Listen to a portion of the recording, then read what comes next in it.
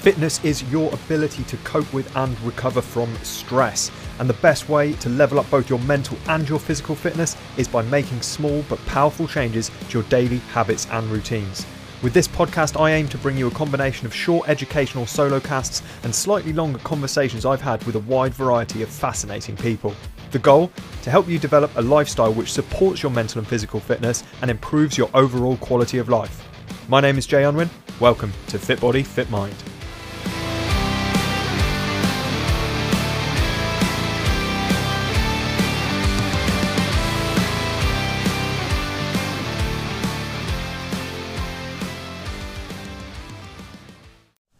Welcome back to Fit Body, Fit Mind, and today I have with me Dr. Alan Desmond, who is a gastroenterologist and author of the brand new book, The Plant-Based Diet Revolution, which is out on the 7th of January. How are you doing today? I'm great, Jay. Thanks very much for having me on your podcast. I really appreciate it. Mate, thank you so much for being so generous with your time and coming on for a chat. So first thing to get into, as I tend to do with most people that I chat to on here, is really get an idea of what your philosophy around fitness and well-being and all of that good stuff is. So how do you approach well-being and fitness and health? Gosh, well, I guess we're definitely going to spend some time talking about food. Yep. So I'll leave that out of it for a second. And the way I approach things really is this whole concept of just not being attached to the outcome. Okay. I'm in my early 40s now, so that I'm not hitting the gym to get great abs or, great pecs or whatever. I just want to be fit. I want to be well. I want to feel balanced. I want to feel healthy. So that's my approach. I mean, I try to build physical exercise and fitness and early to bed and early to rise into my routine.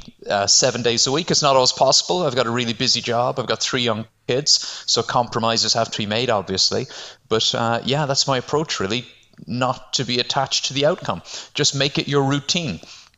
Same with food. We're not on a diet. We're just doing something routine that's going to benefit us in the long term. I think that it's really important for people to understand how rubbish humans are in general at long-term thinking, and when we attach our kind of behaviours to this outcome which is far off in the distance, it becomes really quite challenging to maintain that. Whereas, like you said, if you approach it on a kind of daily basis, this is just how I live, it becomes much simpler and much more of a smooth transition, I find.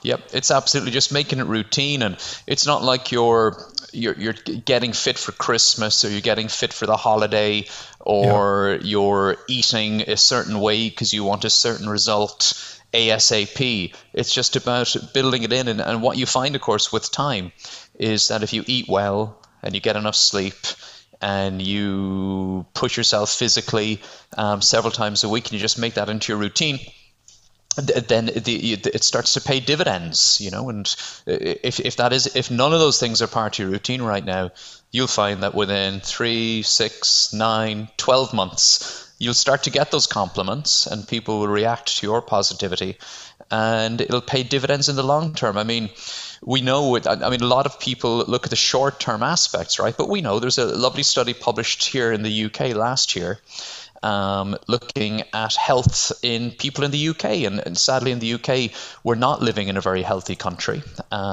We've got a lot of chronic disease, a lot of problems with our health in this country. But among people living in the UK, those of us who eat the most plant-forward diet, the most plant-based diet, those of us who exercise regularly, maintain a slim waistline, don't smoke, and who keep their alcohol consumption low, below the recommended limits, those are all very healthy things to do, right? But we know from a study published earlier this year that for the average male, that will add an extra 8.6 years of healthy life to your life expectancy. Not just 8.6 years in total, but 8.6 years of healthy, productive years. And for a female, that figures 10.6 extra healthy, productive years. So those 8 to 10 years, that's a huge gain. That's the the difference between seeing your grandchildren start secondary school and, qualify from university. Yeah. Those are really, really important years. So that's the outcome I'm attached to when I choose how to eat, when to sleep, and when to exercise. I think that distinction is vital between extra years and extra healthy years, because you talk about lopping off years off the end of your life when you engage in certain behaviours and certain long-term habits which compound over time. But I think that people have this, they almost justify things because they go, and I certainly have. I used to drink quite heavily, for example, and I think the justification that comes up a lot is, well, what's the point in living longer if you're not enjoying yourself? And what I've learned over the years is, in fact, being in better health and being fitter and being healthier, and not, I still have a drink now and again, but I'm not. I don't have an issue with drinking like I used to. And I feel much better for it, and I actually have a lot more fun for it. And I approach fitness and health as almost like a currency which you can spend on certain things. The health, the fitness is not an end goal. It's like money. It's not the end. It's the means to an end, and the end is quality of life and in doing things you enjoy. Everything's more difficult if you're unfit and unhealthy, and that includes the stuff that you want to partake in, which are hobbies, interests, and the stuff which makes life meaningful. And you're absolutely right. And the evidence, when we look at it, pushes back against this concept. I've had people say this to me. I mean, a lot of the evidence that supports particularly a healthy whole food plant-based diet, which is what my book is all about, a lot of the evidence, a lot of the papers look specifically at reduced death. Okay, so avoiding premature death. But so when I talk to people about pursuing a healthier approach to food and life in general, because it'll add years to their life, they will often say, "Oh, but those are the I don't want I don't want it to be like in a nursing home or in a hospitalized in bed. Those are the terrible years. They're the disability years. That I don't want extra years like that." But it's just not true, as you know, Jay. It's about adding more quality years to your life. So, for example, heart disease. Okay. So cardiovascular disease, it's the number one killer of humans in the world. Yep. In the UK, 160,000 people every year die from heart disease. About 23,000 of them will be premature deaths. They'll be young people. And that doesn't even account for all the trips to the emergency department, all the prescriptions for statins and blood pressure lowering medications, all the trips to the cath lab to have stents put into your heart, the angina, the reduced exercise tolerance, the feeling breathless running after your children or grandchildren. So cardiovascular disease is a really big problem here in the UK. And because it's so common, we view it as inevitable. We think it's just part of getting older, that when I get into my 50s, I'll have high cholesterol. In my 60s, I'll be on a statin. Then in my 70s, I'll have chest pain. Then one day I'll have a heart attack and then I'll die. And that's just what happens to humans. But of course, it doesn't have to be like that at all. Because by adopting the healthy habits that we mentioned earlier, avoiding smoking, reducing your alcohol intake, exercising regularly, consuming putting a real emphasis on fruits, vegetables, whole grains, and legumes in your diet, you can reduce your personal risk of ever having this prevalent disease by up to 95%. You can make yourself almost heart attack proof. Yeah. And that's not just about living longer. It's about living better and having a better quality life. So at the start, I mentioned to everyone that you're a gastroenterologist, and that's a word which maybe people have never heard, or it's a word that people have heard and aren't sure entirely what it means. What does that actually mean? What's your area of expertise?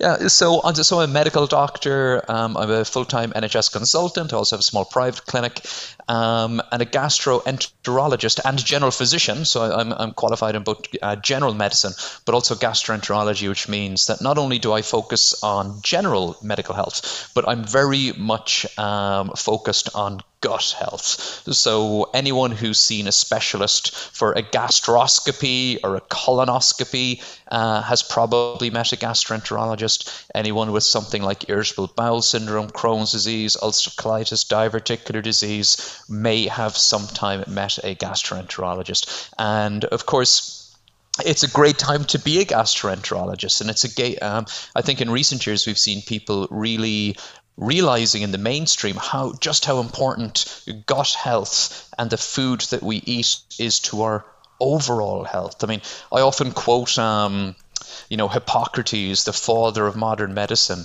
2,500 years ago, who taught his philosophers in the 5th century BC, ancient Greece, that, all disease begins in the gut. And I remember hearing that years ago in medical school and thinking, okay, yeah, that's something they probably said in the 5th century BC, because they didn't really understand medicine. It was just like, so Hippocrates also famously may or may not have said, let food be thy medicine. So he put a great emphasis on food and gut health. But of course, now in 2020, the evidence absolutely supports what Hippocrates said in those, 2.5 centuries ago, that food is incredibly important. Gut health is incredibly important. Gut microbial health is incredibly important. And if we want to optimize all of these things, the fewer processed foods that we eat, the fewer junk foods, so i.e. the more whole foods that we consume, and the fewer animal products, the more plant products, i.e. plant-based foods that we consume, the better for both our gut health, our gut microbial health, and our overall health. So it really, although within medicine we tend to departmentalize ourselves into gastroenterologists who look after the gut, and cardiologists who look after the heart, and neurologists who look after the brain, and we wear those labels, and our offices are in different parts of the building. But of course, the human body doesn't know about these departments and doesn't know about these different specialties. It's just one big system, and it's impossible to separate these things out. I think I've seen more and more discussion over the years about gut health being so intrinsic to overall health, and I've seen it coming up more and more and more over the past kind of 5+ years. I mean, I've been working in health and fitness for about 8 or 9 years, and prior to that, I had kind of a general interest in it as a science teacher who was just kind of interested in the body and all the rest of it. And it seems that there's more and more research being done on it, and there's more and more evidence coming out that supports certain habits and certain ways of doing things, which are so good for, like you said, the gut health, the gut microbiome. In fact, for those people who are listening, again, the term microbiome is thrown around so much in the media now because thankfully it's getting a lot more airtime, gut health in general. But what exactly is the microbiome?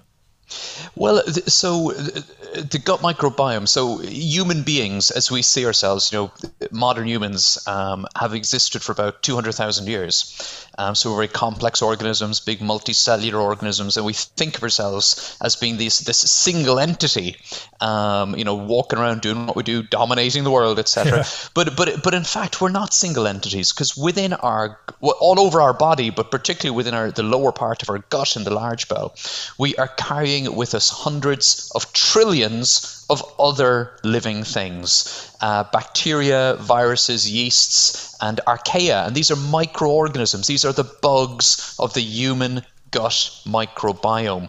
And although we're very complex organisms that evolved about 200,000 years ago, our gut microbes are actually very, very ancient forms of life. These are, very far closer to the very first forms of life that evolved on the planet Earth like 3.5 billion years ago. And we're still carrying them around inside our tummies. And what the research has shown in the last 20 or 30 years is that not only are they there, but they're incredibly important regulators of human health. In fact, they've been described as a control center for human physiology. So as you can imagine, we are their natural environment. So our health depends on their health, and their health depends on our health. And we can really optimize our gut microbiome by making smart food choices and certain other behaviors that can really improve our gut microbial diversity and help our gut bugs to help us to stay healthy. So obviously your book is called The Plant-Based Diet Revolution, and you've mentioned about eating more plant-based foods, whole food especially, rather than kind of the processed versions and things like that. What are some of the effects of eating more plant-based foods? What are those effects on the microbiome and on gut health as a whole?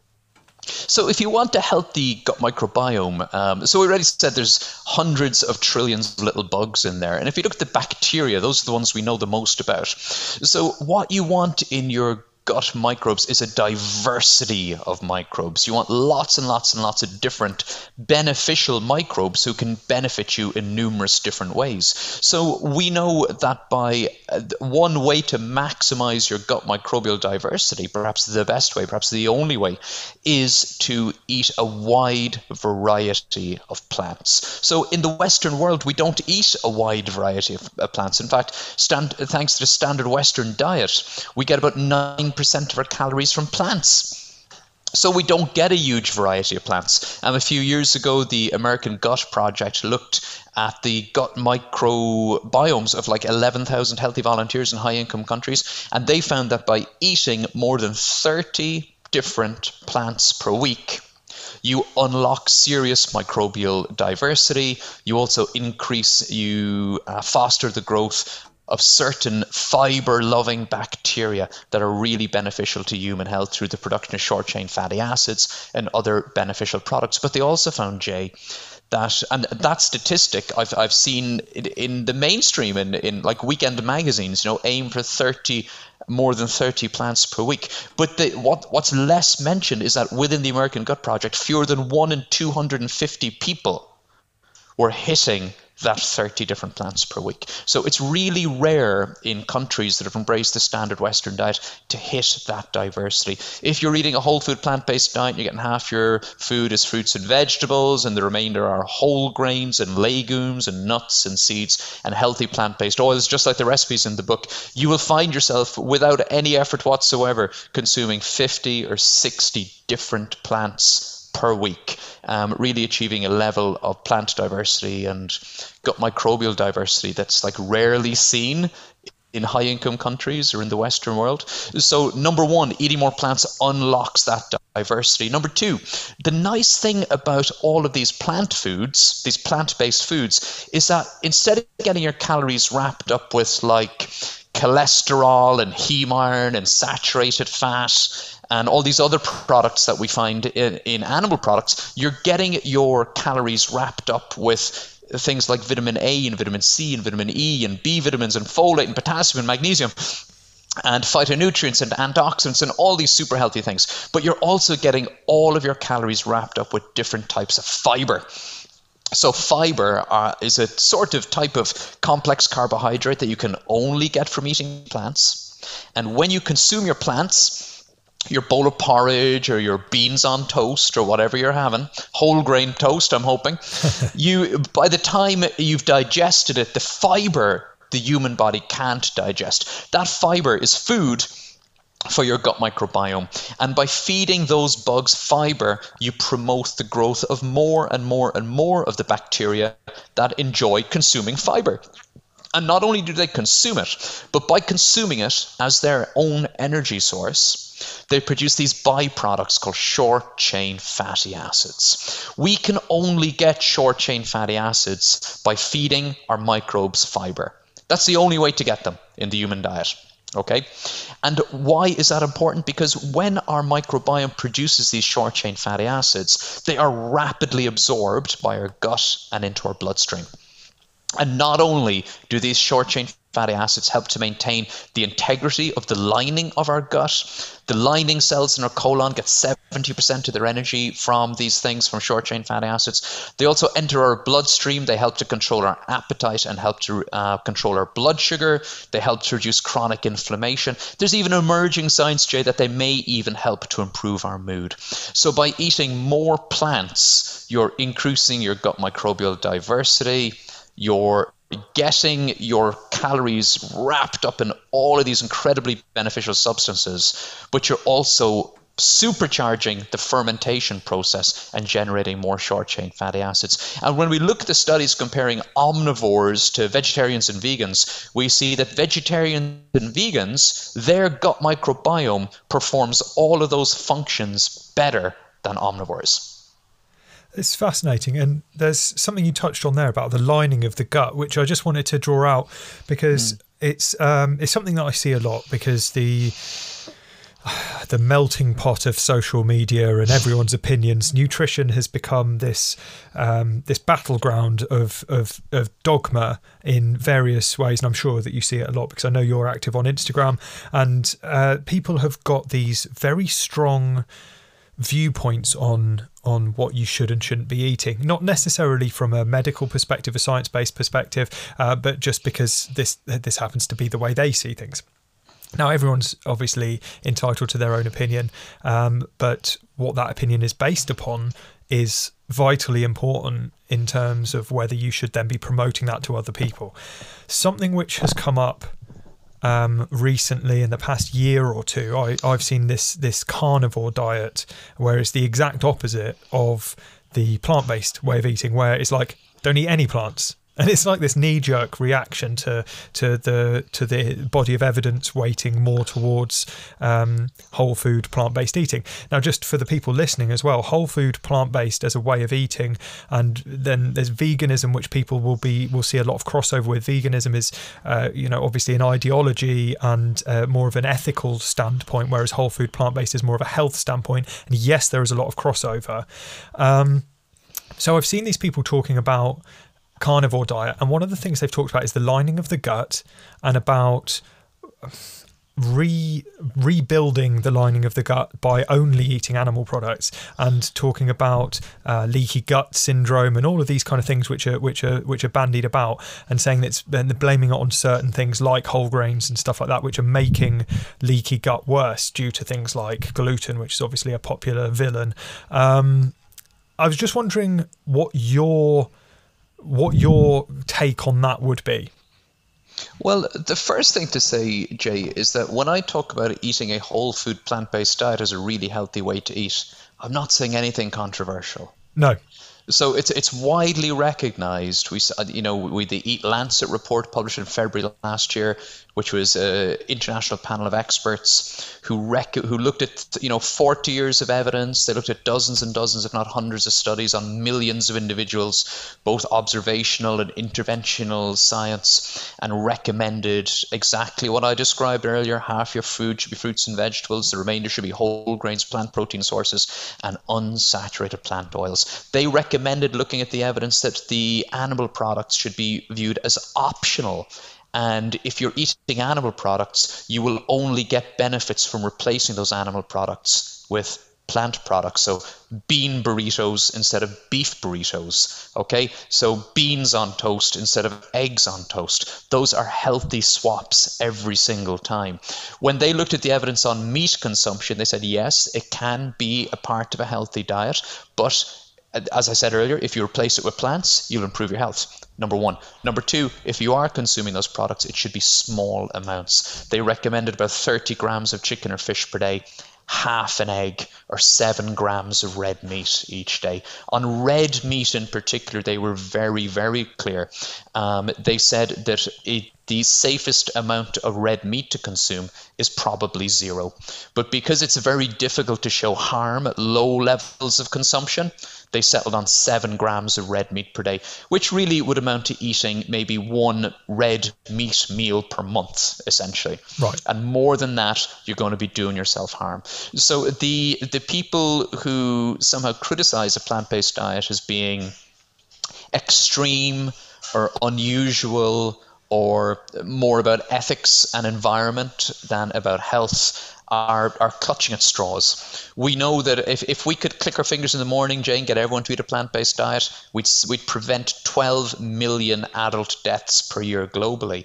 The benefits are, very, very mainstream. And you can argue about the nitty-gritty, you can go really deep into the woods on this. But a plant-based diet has been endorsed as a healthy option by the British Dietetic Association, the American Academy of Nutrition and Dietetics, the Canadian Healthy Eating Guidelines, the American Cancer Society, the World Health Organization.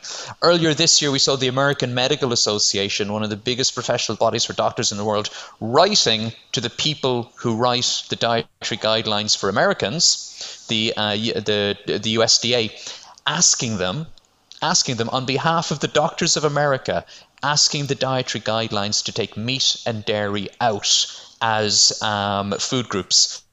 recognizing that they're not essential and they drive disease. None of those organizations that I just mentioned have any other agenda other than improving public health. They're not, they have no ulterior motive. They're not in the pockets of the broccoli industry. They're not being paid off by Big Bean. They're just trying to get people healthier. And none of them have recommended a carnivore diet. And I tell you why.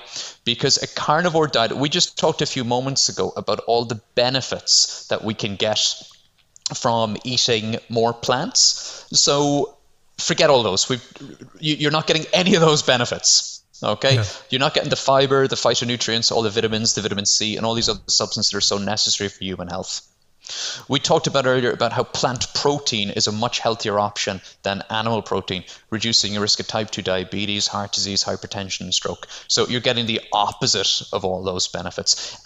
When you're eating meat, you're getting your calories wrapped up in a bundle of heme iron, which is the form of iron you get from eating muscle and blood. And when that gets into your gut, it's pro-inflammatory. It increases your risk of bowel cancer. When you take muscle and fat, which is what humans are predominantly made out of, and you expose it to a lot of heat, it's like a little chemistry experiment. You form these new chemicals called like PAHs and HCAs, which again are carcinogenic in humans. You are consuming high amounts of saturated fats that are predominantly found in animal products. Very difficult to find them in the plant world. You can find them. If you get coconut oil or palm oil, you can get them. But generally, saturated fats are hard to find in plants, but you get plenty of them in meat. And when you consume those saturated fats, remember earlier I talked about how eating plants promotes these healthy bacteria? Yeah. Well, if you're eating saturated fats, you're promoting these bacteria that love saturated fat to flourish in your gut microbiome. And those bugs, the end result of that is that you end up with these things called secondary bile acids in your gut, which are carcinogenic and cause colorectal cancer. You're also consuming cholesterol at every single meal. The more cholesterol you eat, the higher your blood cholesterol, the higher your risk of heart attack and stroke. There's no cholesterol in plants, so you're losing that advantage by going carnivore. You're also consuming a lot of choline and carnitine, which are these substances found in meat and eggs. You can find some in plants as well. You'll get them in things like beans and oats and cauliflower, but you'll get them in much higher concentrations in meat and eggs. And when you consume carnitine and choline, you're feeding the gut microbes that like carnitine and choline. And what they do with that carnitine and choline is they turn it into a substance called TMA, trimethylamine. It's made by your gut microbiome when you eat meat and eggs, and it's absorbed into your bloodstream. Your liver turns into something called TMAO, which increases systemic inflammation. And if you measure someone's blood level of TMAO, a bug that is only in your bloodstream because you've eaten meat and eggs and your gut microbes are turning it into TMAO. If I measure your TMAO level, it's a really useful test to predict your risk of heart disease and stroke. So you're leveraging all these really negative things within your body.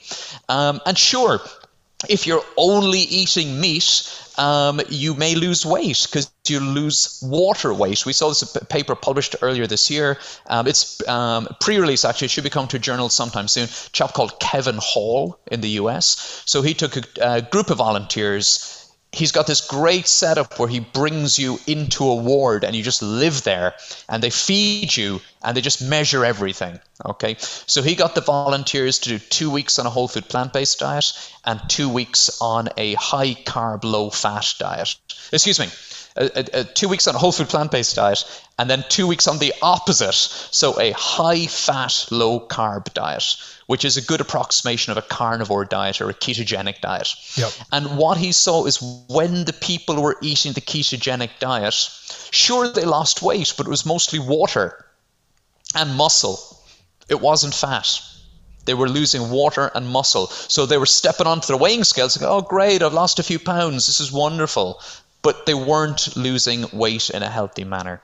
He also saw that their cholesterol shot up, their inflammatory markers went up, their insulin sensitivity reduced, so they were on their way to developing type 2 diabetes. So there's really good reasons why no group recommends a carnivore diet. Most of the dietary guidelines in the world, even if they're not explicitly plant-based, they're completely compatible with a whole food plant-based diet.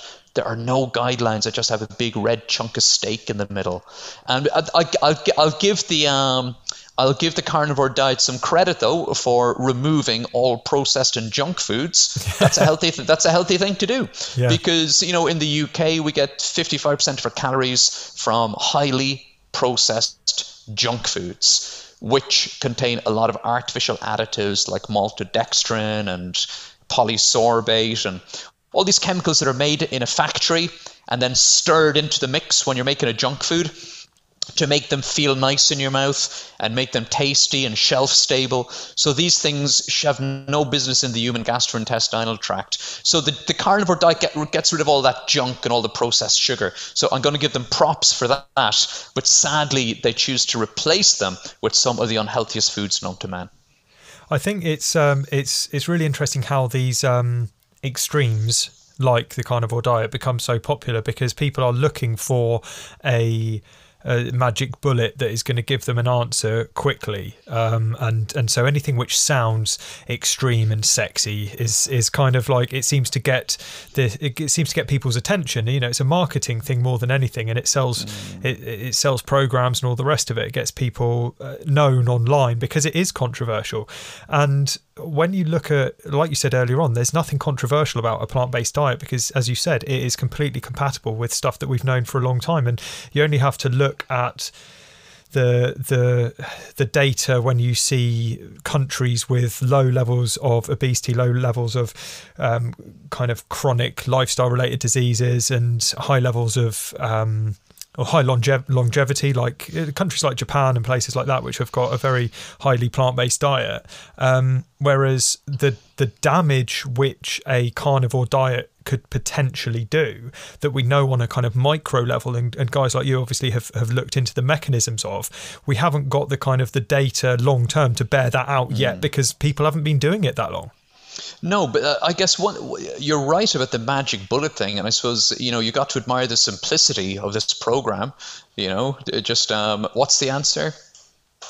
Just eat meat. So that's really simple. But of course, in the 20th century, our food systems changed, and we already we moved to the standard Western diet, which is a high animal product, high meat, high dairy, high egg, high processed food, high junk food, low in fruits, low in vegetables, low in whole grains, low in healthy whole carbohydrates. So as the standard Western diet spread around the world, people started eating more meat than ever before in the history of humankind. So in the US in 2018 hit peak meat, is what the USDA called it, about 100 kilos of meat per person per year.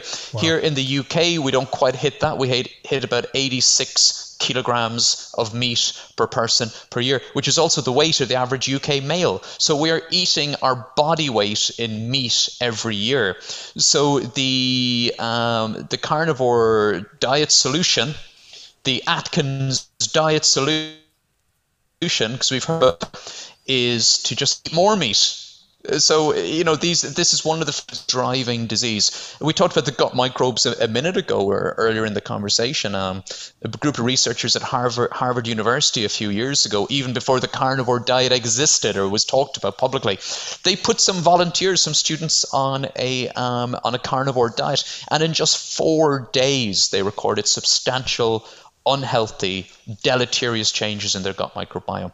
And when we look at the long-term science on this thing, we know that red meat in particular is a very unhealthy food to consume. There's a chap called Sean Baker. I'm sure you've heard him interviewed. He's been on like Joe Rogan a few times, and he's really one of the guys in the mainstream who has popularized this approach to food.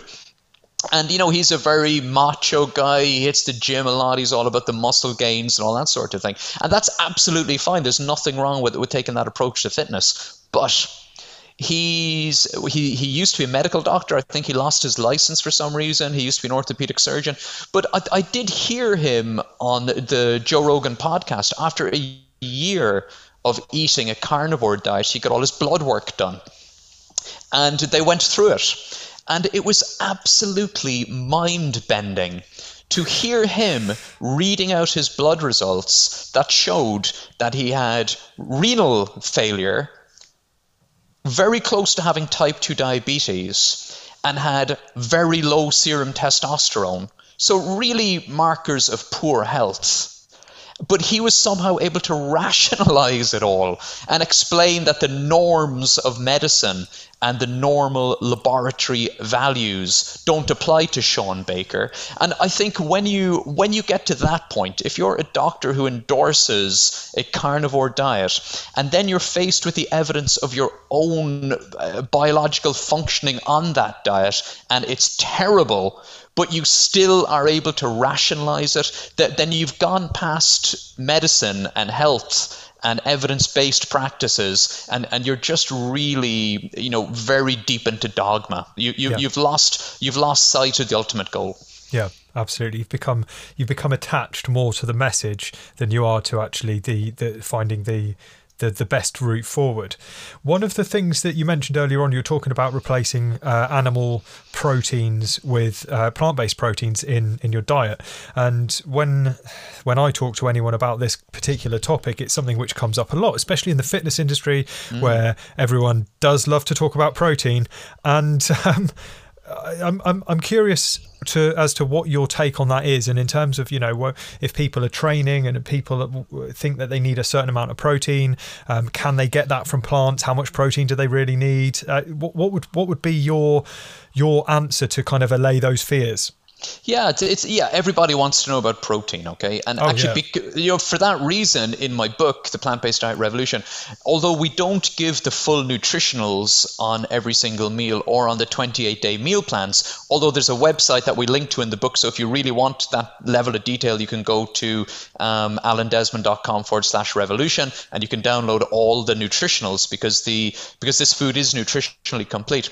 But we gave the protein per serving on every single recipe, because I know people will be worried about that. And the main meals contain an average of 25 grams of protein per serving. The meal plans, which have 3 meals a day, so if you're just eating those 3 meals a day with no extra snacks or anything, you'll be getting 70 grams of plant-based protein per day. And the reason you're getting all that protein, even though you're having porridge for breakfast and parsnip and lentil soup for tea, and you're having harissa, aubergine and spinach stew, and a few choco beanie brownies for pudding. That doesn't sound like a high protein meal plan to people, but it is a high protein meal plan because plants contain protein. So for an average person, you need about 0.7 grams per kilogram body weight is how much protein you need every day. And it's important because it helps you to build muscle and hormones and function. And it's really, really important for human health that you have enough protein in your diet. A protein deficient diet is not good for you at all in the long run. So if you're an 80 kilogram person, which is slightly lighter than the average UK male, you'll be needing about 55 to 60 grams of protein per day. But there's plenty of protein in beans, so 55 to 60 grams. If just for illustration, and I'm not recommending that anybody does this, but if you just decided to eat black beans all day, you got all of your calories for the day, say 2,000 calories of beans, you get 100 grams of protein. So that's a lot of protein from just eating beans. And if you're eating a healthy whole food plant-based diet, it's very difficult to avoid protein. Because if you're eating beans and legumes and lentils and all those healthy foods and things like tofu and tempeh and oats and beans and lentils and nuts and chickpeas and whole grains and brown rice, you are automatically and you're eating enough calories, you will easily hit 70 or 80 grams of protein per day. And when we look at the evidence in the US, we see that those eating a healthy, completely plant-based diet get an average of 70 grams of protein per day. When we look at the same data out of Belgium, we see the figure is 80 grams of protein per day. So there's plenty of protein in plants. If you need more protein, just eat more food. And if you're someone so for example, the meal plans in my book contain about 17 to 1800 calories per day. And they're, the meals are things like, there's tempeh bolognese. We've got lots of stews. We've got burgers. We've got salads. Everything you'd expect to find in a cookbook written by someone living in the UK. They're all in there. But the amount of protein that's in there is going to be more than you need. The calories in the meal plans comes out about 1,800 calories per day. So if you just need 1,800 calories per day, eat this food, and it contains 70 grams of protein per day. If you're a professional rugby player and you need to consume 3,500 calories per day because you're training and you're big, if you double up on those meal plans and you just eat double portions of everything, you're going to be getting your 3,500 calories per day, and you're going to be getting about 150 grams of protein per day, which is more than enough to be healthy. And it's funny, Jay, we always think of protein and carbohydrates and fats. We think of them as nutrients. We think of them as food groups. But of course, this is the stuff that the human body is made out of. That's why we need to eat them. So it's the building blocks to build a healthy human body. And I appreciate it when people ask me, what about protein? Because it's one of the most enduring myths about a plant-based diet, that it's protein deficient. So hopefully I've just convinced you that a whole food plant-based diet isn't protein deficient. And the other reason for being really pleased that someone has asked me that is because it's an opportunity to let them know that by choosing to get their protein alongside all their other calories from plants instead of from meat and other animal products, it's actually they're making one of the healthiest decisions they could possibly make, reducing their risk of things like inflammatory bowel disease, heart disease, bowel cancer, type 2 diabetes, and other diseases. We saw a paper published just this year looking exactly at this this question. A paper published out of the university in the British Medical Journal, Harvard University and the University of Tehran looked at data. So data on 700,000 US adults followed for 30 years. And they had US adults, but they also had people from around the world in high-income countries and low-income countries. And they just looked at protein and health outcomes. And two really important findings. Number one, getting enough protein is important, but we don't need as much as you think, as I just said.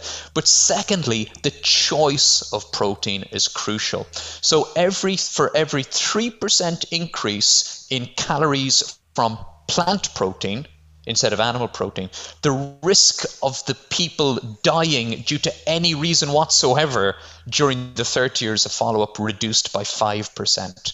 So even small changes can be really beneficial. I think as well that that last line there, small changes can be really beneficial, is something that I think is so vital to get across to people, because again, people are so used to seeing extremes, and people are so used to seeing kind of the marketing done around health and fitness in a certain way that they're expecting that you have to be all or nothing, right? We're very much sucked into this all or nothing philosophy, whether it's around health, fitness, business, relationships, whatever, where it just happens to be the society in which we live, I think. But when we make those small changes, it's not like it reaches a tipping point before you get an effect. Each little step you take allows for a certain amount of improvement in outcomes, right? Absolutely. And just by getting more of your calories from more healthy foods, you will realize benefits. But there isn't, I think the evidence is very clear. If we look at the, you mentioned about the Japanese, and I think you were referring to Okinawa, where people, when these dietary blue zones, one of the dietary blue zones, or one of the places in the world where people live the longest and healthiest lives, is among the Seventh-day Adventists of Loma Linda, California. And this is a group of individuals in the US, which is a really unhealthy country generally, who live longer and healthier lives. The females live 11 years longer than the US average. And one of the key reasons is that they eat a healthy, largely unprocessed and largely plant-based diet. And they do that for religious reasons. So they consume far fewer animal products than the US average, only about 50 grams of meat per day, which is less than 50% of the average US consumption, right? But among that group, we've got people who, here in the UK, you might describe them as flexitarian. So they have a small amount of meat and eggs and dairy. And then you've got the semi-vegetarians, the pesco-vegetarians who are like vegan plus fish. You've got the lacto-ovo-vegetarians, so milk, eggs, and veggies. And then you've got the people who are completely plant-based. And the evidence shows that as you take out those animal products one by one, and you put in more plants, the rates of obesity and type 2 diabetes just come down in a stepwise manner. So each one of those steps is really, really beneficial. And you can decide for yourself how many steps are you going to take. Are you going to become like 90% plant-based, 100% plant-based? I really hope, although I know it's a little bit unrealistic, I would really hope that once people have experienced what it's like to eat a completely whole food plant-based diet, that they would make the decision to commit to that either long-term or 90% long-term. So I really hope that people will buy the book and try all the yummy recipes in there. But in the third section of the book, we've got the 28-day revolution. Yeah. Which is like a 28 days of hand-holding to guide you through a completely plant-based diet for 28 days. Which has all the meal plans and the shopping lists and a day-to-day cooking guide. So it basically tells you, okay, it's Tuesday, here's what you're cooking today. And it just brings you through it step by step. And the evidence is really, really clear that even in those first 28 days of completely plant-based eating, you can really kickstart healthy weight loss, lower your cholesterol, improve your blood sugar control, reduce systemic inflammation. You can even reduce your cancer risk in just 28 days. And all of those beneficial changes we talked about in the gut microbiome, those can also start within the first 28 days. So if it's extreme to recommend a way of eating that is based completely on plants, that reduces your risk of all these chronic diseases, not to mention being better for the environment, better for animals, reducing the risk of further pandemics like the COVID-19 pandemic, I mean, if it's radical or extreme to recommend a diet that achieves all of that, then you can call me extreme if you want. But so that would make me an extremist, I guess. But I think the evidence really, really supports every statement in the book. The 28 days idea is fantastic, because I think that people become overwhelmed with, like we were just discussing about trying to do everything all at once, and this idea of all or nothing, and people going, oh, well, I couldn't live without this or that, or I can't see how my family would get on board with doing these things. And we see all these obstacles in our way, and we see all these barriers. And that 28 days of hand-holding, as you put it, is absolutely brilliant, because it will allow people who get hold of this book and who work through that to have you there with them, in a sense, isn't it? And just kind of and give you that give them that support and advice and encouragement, because it's not just about the science, it's not just about why it's so good for you, because that's not enough. It's how do you actually do it, and showing, I mean, like you do on your Instagram and the content you put out, it's not just about education, but it's also about showing people. I know you're a big fan of showing people what you eat, for example, and people seeing, oh, actually, this isn't just salad all the time. This looks like really nice, tasty, hearty, filling, satisfying food. And that's really important. And I am one of those Instagram people who takes photographs of his food, but I do it with a very genuine intention, as you said, because I'll show the food and then explain why I like to eat like this and why I recommend it and advocate for it. Because one of the big things we need to do is demystify this. And people will have heard, as you mentioned it, in the mainstream, people are hearing from doctors and dietary guidelines about the benefits of plant-based eating. They might also be hearing from people like Lewis Hamilton, Dotsie Bausch, David Beckham, even recently was talking about the benefits of eating more plants. They may have seen movies like The Game Changers on Netflix, but all that science is really compelling. It's really interesting to hear people talk about the benefits they've realized themselves. But when people want to make this change themselves and join this plant-based diet revolution that's going on right now, it can seem intimidating. So when we designed the book, and I worked with my really good friend Bob Andrew on designing the recipes, we really wanted the recipes to be like not intimidating, just like the food I show on my Instagram account. So we've got things like spicy baked beans with sweet potatoes, or banana and blueberry pancakes, winter barley stew, a goulash hot pot, pakora bean burgers with sweet potato chips. So the food looks great. You're making me hungry right now, mate. This is I'm making myself hungry. It all sounds so good. But it's got to pass that test. And when we were designing the meals and the recipes and the shopping lists, we kind of applied what we called the Sainsbury's test, which means that these are things that are going to be available on the high street with very little effort. It's just about wandering in to maybe an aisle in the supermarket that you're not used to wandering into, but it's all there. And although the people can dip in and eat as many of those meals as they like, and then they hopefully will choose to experience the 28-day plan for themselves. Although, Jay, they might just do a week. Yeah. Because they might just do a week, or they might do 2 weeks. And in the book, then, I've written all these really useful tips for making sure that you get through those 4 weeks successfully. Yeah, that is. It sounds like, it's been. I know that you've poured so much effort into this book, and it's been. I mean, how long has it taken you? It's been a long time coming, hasn't it? I think it's been in the pipeline for about 2 years. Yeah. When I really seriously started writing during the first wave of the COVID pandemic. So during those months in the spring, there was about 8 weeks where I suspended my practice as a gastroenterologist because I was working on the coronavirus ward. Yes. Which was just an incredibly, obviously very stressful, obviously, on the individuals who were hospitalized and affected by this thing. So many tragic cases. It was just very, very stressful being in the thick of that on the front line. The patients were incredible. The staff I work with were incredible. And that's everything from like the doctors and the nurses, to the physician assistants, to the carpenters who put new doors up on the wards overnight, to the catering staff who were there in full PPE bringing meals into people with COVID. Just to be there was a privilege, to be part of the team responding to that first wave of COVID. But it was also incredibly stressful and incredibly difficult and incredibly upsetting and incredibly demanding. But during that period of time, we were working 3 days on and 3 days off.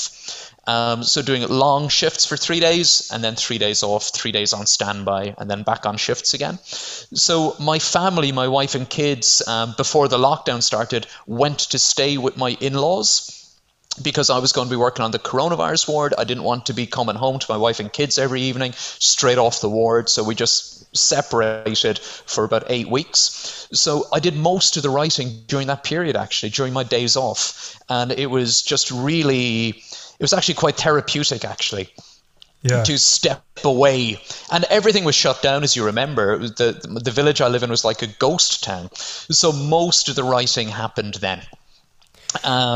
And at the time, I remember thinking, look, is anyone ever going to buy a book again? It was just so apocalyptic. Yeah.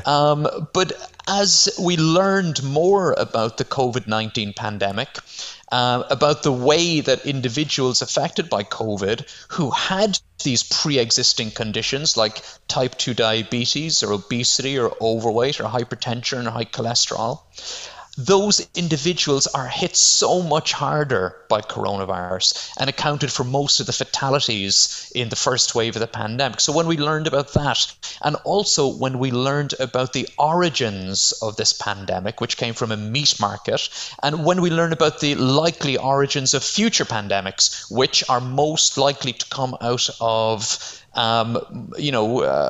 from the From animal agriculture. That's where these pandemics come from. So the more we learned about the origins and the effects of the pandemic, I just felt the more important this book was. And it really actually energized the writing and really helped me to crystallize the whole message in the book. That's fantastic. And I think that more and more people are open to it now than have ever been open to it before. I think that a combination of the education around it, but also that, you know, from people like yourself, but also the availability of stuff in supermarkets that make this kind of thing easier. Things like the selection of different plant milks or milk substitutes or whatever we're allowed to call them now. It's basically none of that, isn't it? But those alternatives that are available now make the transition so much easier. And I think that combination of convenience and education is that kind of perfect storm for helping people make the change. So I think the timing of this book is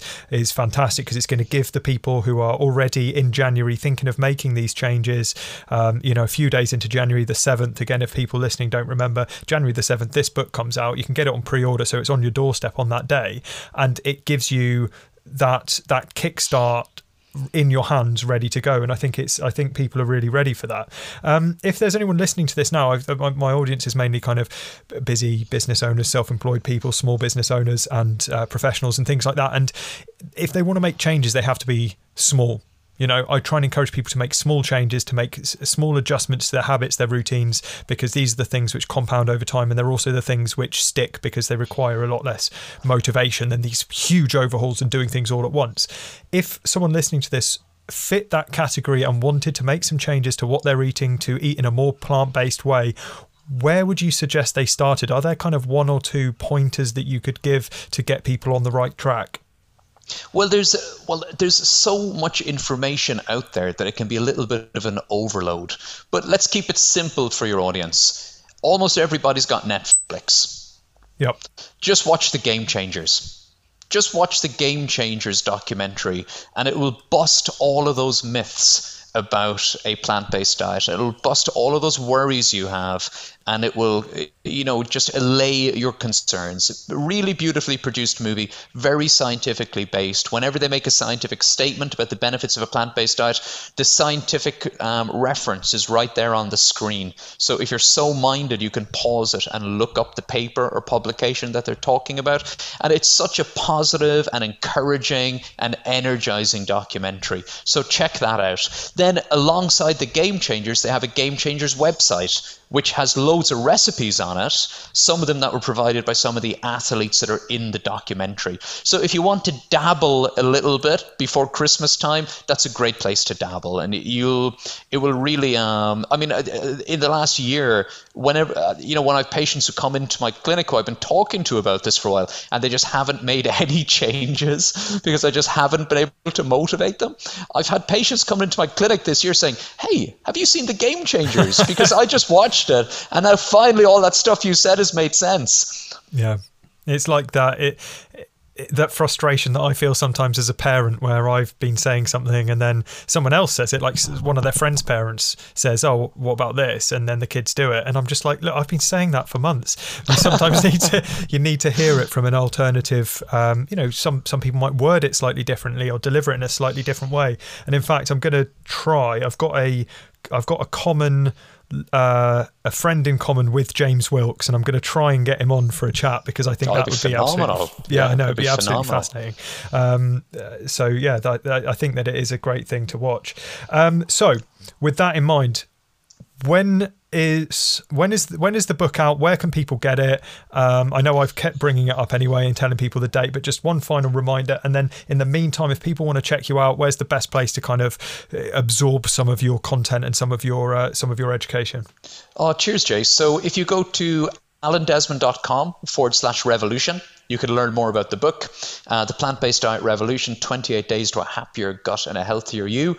It's published by Yellowkite. It's available on Amazon. It's available on bookshop.org.uk. So you'll find it there. It's available to pre-order now, and it'll be on your doorstep on January the 7th, ready to kickstart your new year. And if you don't want to buy the book, but you do want to hear a bit more from me or see a bit more of my content, Instagram really, at Dr. Alan Desmond. That's Dr. Alan Desmond. You'll find me there. Awesome stuff. What I'll do as well is I'll put some clickable links in the episode description. So if you're listening to this on Anchor or you are listening to it on Spotify, then those links will be clickable, and who knows, maybe some of the other platforms as well. But not Apple, because apparently if you listen to this on Apple Podcasts, then they just don't like making my links clickable. So you'll have to go and look Dr. Alan Desmond up instead. But yeah, for some of you, there will be clickable links there, and you can go and check his stuff out right now. Alan, mate, it's been an absolute pleasure chatting to you. Thank you so much for your time today, and I hope to chat to you again soon. Oh, likewise, Jay. Really enjoyed it. Thanks, man. Thanks for having me on. It's great. Best of luck with the book launch as well. Cheers.